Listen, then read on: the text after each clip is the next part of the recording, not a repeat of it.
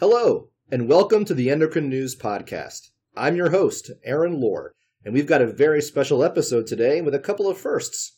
It's our first episode with a patient joining the conversation, which I love and hope to do more often. I also have my first return guest, Dr. Maria Flecherio, who is just fantastic. And also exciting, we're offering our first prize.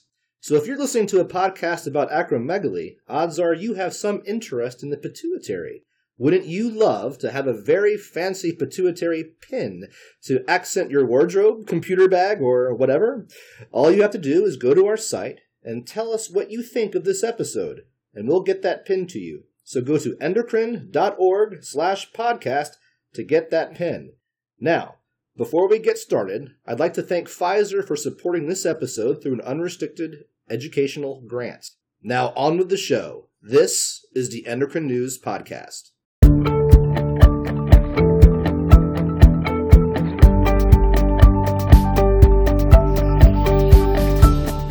As I said, I'm joined today by Dr. Maria Flecherio, Professor of Medicine and Neurological Surgery and Director of the Pituitary Center at Oregon Health and Science University. She is also the President of the Pituitary Society. It is so good to have you back on the podcast. Thank you so much for having me. It's my pleasure. And also with us, our first patient on the program, Mr. Marvin Avila. Thanks so much for being with us today, Marvin. Oh, you're welcome. Thank you, guys. I really appreciate this. So today we're talking about all things acromegaly. How is it diagnosed? How is it treated? And what is it like living with acromegaly? But first, Dr. Flecherio, can you tell us what acromegaly is and what causes it? Acromegaly means enlargement of the hands and feet. It comes from Greek, and the term itself was actually coined by French people in 19th century. It's caused by a tumor on the pituitary gland in the large majority of cases, between 95 and 98%. What happens with that growth hormone that's coming from the pituitary tumor goes everywhere in the body, and it has effects pretty much everywhere, including on the extremities, on the face, that's where the name came from, but also on several very important organs. What are some of the complications associated with acromegaly? We used to think that once we fix the acromegaly, everything is going to go away. Right now, through studies in the last probably decades, we have found more and more complications. Some are good news because we can fix them easier, and some are complications that we have never thought. So how I explain to the patients and I think about are complications related to cardiovascular system, hypertension, excess growth hormone is inducing hypertension, diabetes and increasing insulin resistance, respiratory complications. Patients with acromegaly have obstructive sleep apnea, but a third of them have central sleep apnea, so a lot of them need CPAP for treatment, for example. There are changes in quality of life that sometimes persist, severe joint pain and changes with osteoarthritis. And more recently, we found that patients with acromegaly have actually increased risk of vertebral fracture. We used to think that the growth hormone is building bone. Looks like it's not really building good bone. The good news is that over the years, with treating the acromegaly properly, the mortality is decreasing over time to the normal population. If we can control the growth hormone, then definitely we can control some of the complications too. Some of the joints are more irreversible, but the main thing would be, once we have a diagnosis, to treat very quickly, and furthermore, to make an effort to make the diagnosis much earlier. This would be very important. Right now, patients have mortality due to cancer. Doesn't seem it significantly increased compared to the general population. So that's actually good news. The patients don't have so much cardiovascular disease as before, so they just go back to normal population. Marvin, when were you diagnosed with acromegaly?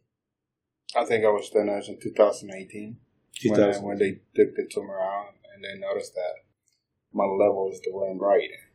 Can you tell us a little bit what it's like living with acromegaly? Scary, because you gotta be careful in many ways. Even if you eat, you gotta be careful. Why do you have to be careful when you eat? I don't know. I just feel like I got fatter more the more I eat. And I think that has to be part of that. I was like 220, and now I'm like 250 something. So you're from 220 to 250? Yeah. And I'm not supposed to eat like rice, bread. There are several issues related to the metabolism in relation with growth hormone.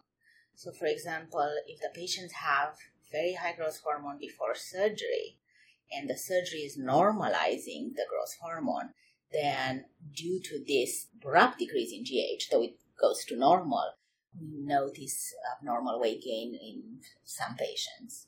Furthermore, the patients with growth hormone excess have a resistance, and several of them have diabetes. Now, with surgery and decreasing growth hormone, depends on the duration of the disease, you can see improvement in glucose, but about 30% of patients actually see worsening of glucose metabolism and sometimes new onset diabetes. Some medications are better than others, but even after surgery, we can see that the diabetes can worsen in some patients. Marvin, when you think about the treatment that you need to receive for acromegaly, is the treatment in itself sometimes a bit of a challenge? Every month I get injection. I have to go from Maryland to DC, get injection every month, and I get it every single day. That's another injection. So every month there's one injection, and then every day there's a different one. For my high blood pressure, I get another one too. I drink that every single day in the morning. And do you know if your high blood pressure is linked to your acromegaly? They say it's part of it. I got to be careful. That's why I'm on a strict diet for it. Dr. Flasheri, what are the signs and symptoms of acromegaly? And then how does a doctor go about making a diagnosis? So we have signs and symptoms for advanced acromegaly. When the acromegaly is probably for 10 to 11 years, this is still the mean delay of diagnosis in US, then we can make the diagnosis very easily. The patients have enlargement of hands. They tell us that they had to change rings several times for years.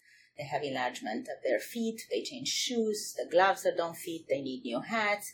They see the orthodontist multiple times. I had patients that had lip surgery to decrease the size of their lip without anybody even thinking of acromegaly, for example. And then it's a corollary of other symptoms. Patients have hypertension and diabetes, but it's hard to say because there are a lot of patients that have hypertension and diabetes without having acromegaly.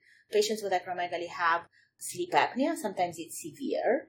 They have headaches, joint pain, sweating. So these are all symptoms that if we put them in context, how I'm teaching the medical students, if you have a patient that's younger, that doesn't have to have hypertension or doesn't have to have diabetes, if something doesn't make sense, if the patient presents with sleep apnea, that it's not obese and no other specific reasons to it, and the patient also has headache and some sweating, just think about it. So this is probably the key for rare disease. We can't, and we tried to check an IGF-1, that's the screening for the disease in large population. It doesn't work like this because then there are a lot of false positives. The assays have issues for IGF-1. It's the stress on the patients, the cost to the healthcare system. However, the opposite is true. Missing the diagnosis for a long time, we didn't talk about it, but this is a tumor. If the tumor is large and in more than 50% of patients, we're talking about macroadenomas. So the tumors are so large that the surgeon can't, even the best surgeon, the best pituitary surgeon, cannot take all the tumor out. If the tumor is in the cavernous sinus, with the endoscope, it's better, probably, we don't know for sure, than the microscope. An experienced surgeon is clearly better than a regular neurosurgeon. However, the remission rate, it's still 70%. So these are the patients that, if they have large tumor, they will require medication after surgery. And as we heard from Marvin, the medication itself, it's complicated their quality of life. They have to travel for the injection. They are on a chronic medication. So I think that if we can do it, though I'm not sure how to do it yet, besides teaching everybody and increasing awareness, if you think about it, check for it. If something doesn't make sense and the patient has more than one or two symptoms, but let's not wait for enlargement of the hands and feet because that's usually too late. So it sounds like a big key to the treatment is an early diagnosis. And we're talking about raising awareness among those who are doing the checkups to look for specific things that on their own, might not say acromegaly, but together in clusters of symptoms might really be saying acromegaly. At that point, when you say they should check it out, is it an X-ray at that point to look for a tumor, or where do we go from there when they start to suspect it, but they want to get more of a confirmation? That's a very good point. Generally, don't recommend to do any type of imaging because that's complicating the picture even more. If you do imaging, right now with the new MRIs, probably 1 in 5 people have some abnormality on the pituitary. The MRIs are so good that we'll see it's not a pituitary tumor per se, but it's defined as an abnormality. We call it pituitary incidentaloma, and then it's stressing even more both the providers and the patients. So what we recommend and what we have done in our center and in many other centers, we have discussed with all the other specialists that are seeing these patients. So for example, rheumatologist that sees a patient with severe joint pain, if that patient doesn't have all the antibodies or specific rheumatologic disorders, they're checking an IGF-1. If somebody goes to the sleep apnea clinic and they have sleep apnea, but they don't really fit the criteria that they should have risk factors for it, they check an IGF-1, and if it's high, even if it's falsely high, then they send the patient to us. We also see a lot of patients from neurologists. They do imaging and they find the tumor, but also separately from checking in everybody with a pituitary tumor on IGF-1, if they have severe headaches and some other features, including with sweating, they usually screen for it or they call us for. But of course, the dentist, this is a little bit more complicated because they don't have clinics with us, but we went around and tried to discuss with all the orthodontists if they see something. Pleased to say that I have gotten several referrals now from orthodontists, and few patients were from physicians that have seen patients before and they did not think about acromegaly until later. So once we discussed with them, they thought about it much, much quicker. So this is why we should try and raise awareness. We're finding more cases now, as I said earlier, because we recommend checking an IGF-1. This is the marker of the growth hormone secretion overall in every patient that has a pituitary tumor. Some patients have pituitary tumors and they don't have all the symptoms until much later. And now we also know that patients that have been told that they have a prolactinoma, 30% of these patients actually have mixed growth hormone secretion with prolactin. So we are finding more and more cases and hopefully finding them earlier and improving outcomes. Marvin, before the recording, we talked a little bit about how your acromegaly was found and what steps sort of led to that. Could you share with our listeners how you started your journey to discovering that you might and do have acromegaly? I guess I was lucky that they got that thing on time. That's one of the things doctor told me. It happened like just a simple regular x-ray in my head for my dentals. And they saw that, I had something weird inside my head that was really big. And they recommended me to the doctors in D.C. And they told me one thing: you're very lucky because that thing, not many people didn't see it. That's how I know that I had a tumor. And then when they took the tumor out, they saw a lot of changes on me. Like, I even lost my vision for a little bit. And I even lost weight too. I was 270 something. And went down completely, like 220. I didn't expect that surgery would change the way I think there. I used to think different. I used to be angry. Oh, no, I'm not even angry anymore. Like I said, I was lucky. I'm still trying to find how can I get well with y'all. But you got to have faith. You got to just follow the strict diet, which is hard because there's a lot of good food out there. You cannot just eat it. I know that. So it can change your life completely. So I think that your story further emphasizes a point that you were making earlier, that we just need to be on the lookout, because it sounds like your journey started just from going to an orthodontist or getting dental care. And you mentioned before the podcast recording that they noticed your underbite and they're asking you some questions about it. And that led to the x-ray, which you just talked about. And so it was good that they were looking when they saw the image. They knew to take it to the next level, I suppose, as it were. That's how they found out my tumor. Dr. Flasheri, can you walk us through how acromegaly is treated and how treatment has evolved in recent years?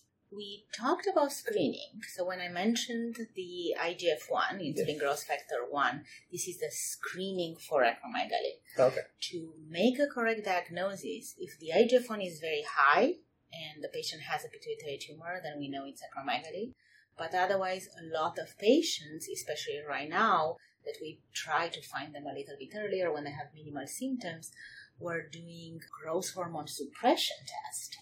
So what we do, we use glucose. It's the same test that we use for diabetes, and we kill two birds with it. We try to diagnose diabetes, and we check a growth hormone every time we're checking the glucose. And if the glucose is not able to suppress the growth hormone to values that depends on the assays, usually it's less than 1 for the Endocrine Society guidelines for acromegaly, then we can make a clear-cut diagnosis of acromegaly. Furthermore, we're using this test and the IGF-1 to determine if the patient are in remission after surgery. And now we can move to treatment. So the main treatment for acromegaly, especially in US, is surgery. There are some countries, especially in Europe, that they are using or preoperative medical treatment or medical treatment instead of surgery, especially for the large tumor to try to shrink them. But in US, surgery is the main treatment. Of course, if the patient have contraindication, that would be a different story. The reason we need to do surgery is, yes, the growth hormone has to come down.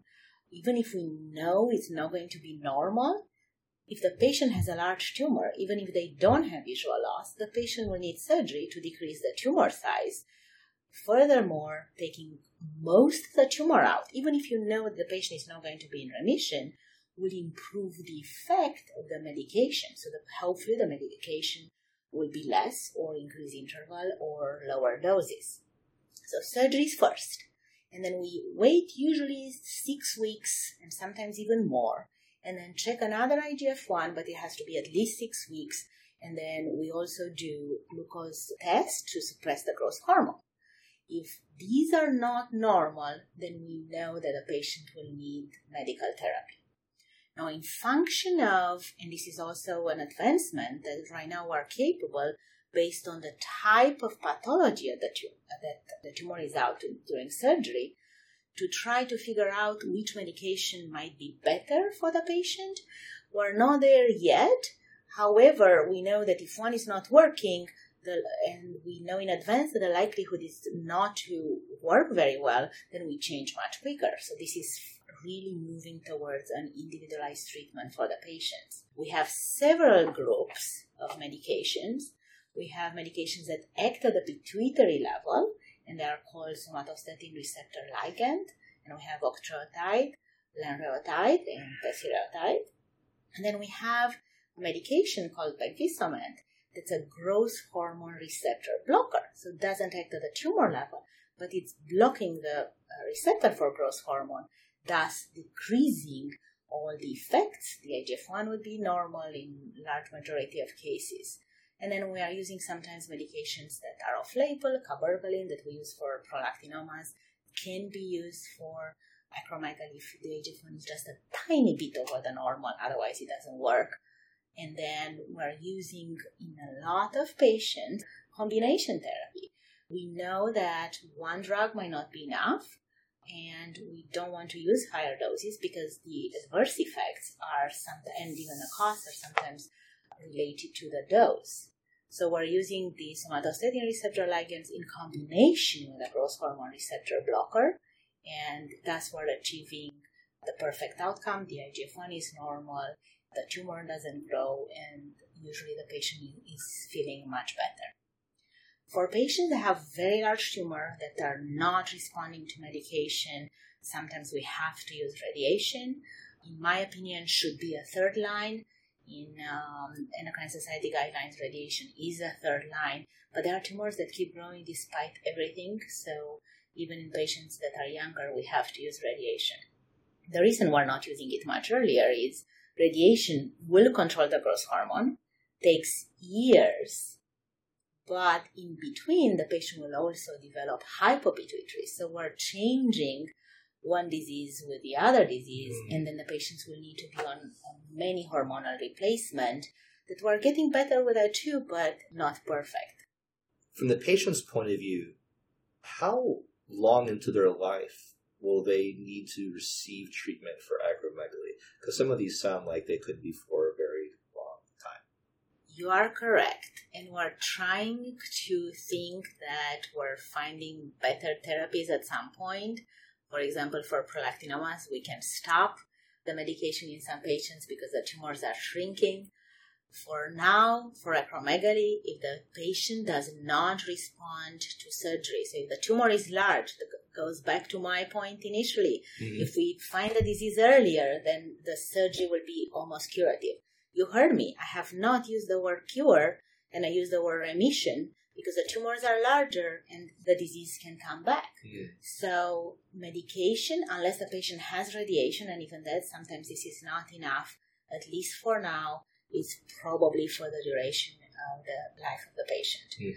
We're getting better with therapies. We have several options in the future. So hopefully at some point, or even the radiation, it might improve so much that we can just decrease the growth hormone without affecting all the other pituitary cells, because I don't want to induce adrenal insufficiency in a patient unless the tumor is growing. So that's why it's third line. So hopefully some radiation can be more targeted, or we can have medication that just dissolves the tumor at some point. But this is wishful thinking. If the growth hormone excess comes at a younger age, when the epiphyses are not closed, then the patient will not develop all the enlargement of the hands and feet and the jaw initially. They will just continue to grow.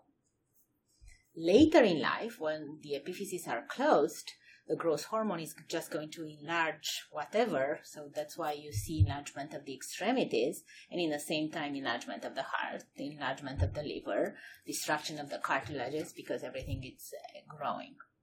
What might the future hold that might make diagnosis and treatment of acromegaly even better than what we have today?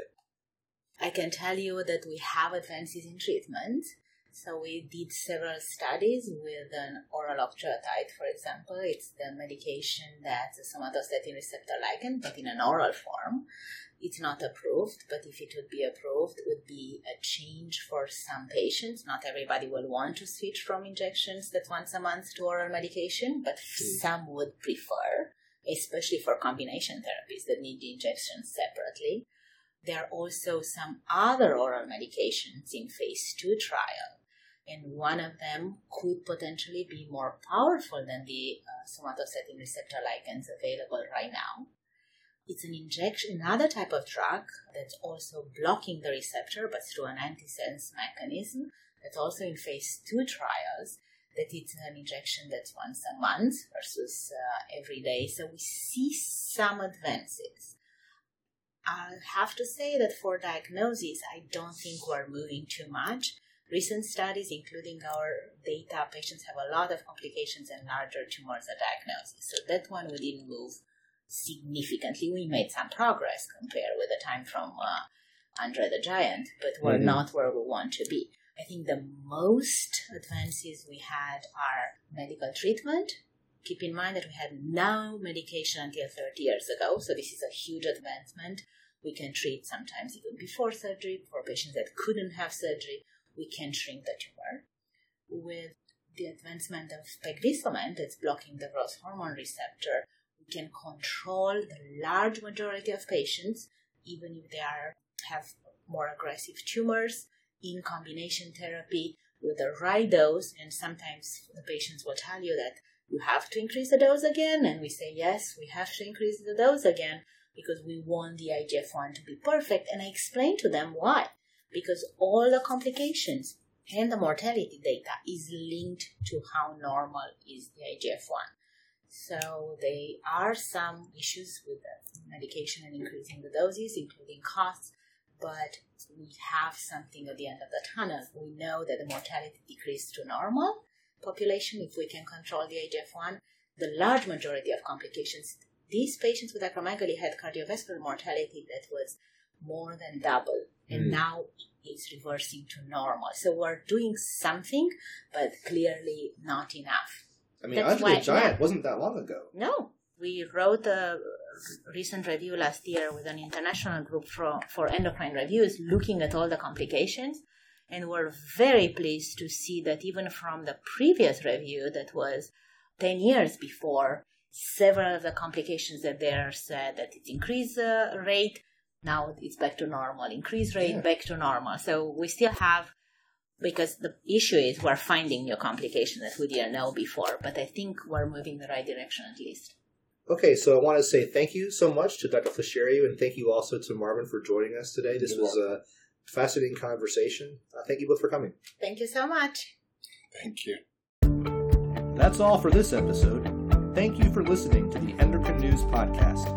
If you'd like to hear more of these, check us out on endocrine.org/podcast or Apple, Google, or wherever you get your podcasts. And if you're enjoying these, please let us know by leaving a review on Apple. And if you'd like to get in touch with us, send us an email at podcast@endocrine.org. Thanks again. Endocrine News Podcasts are a free service of the Endocrine Society. To learn more or to become a member, visit the Society's website at www.endocrine.org.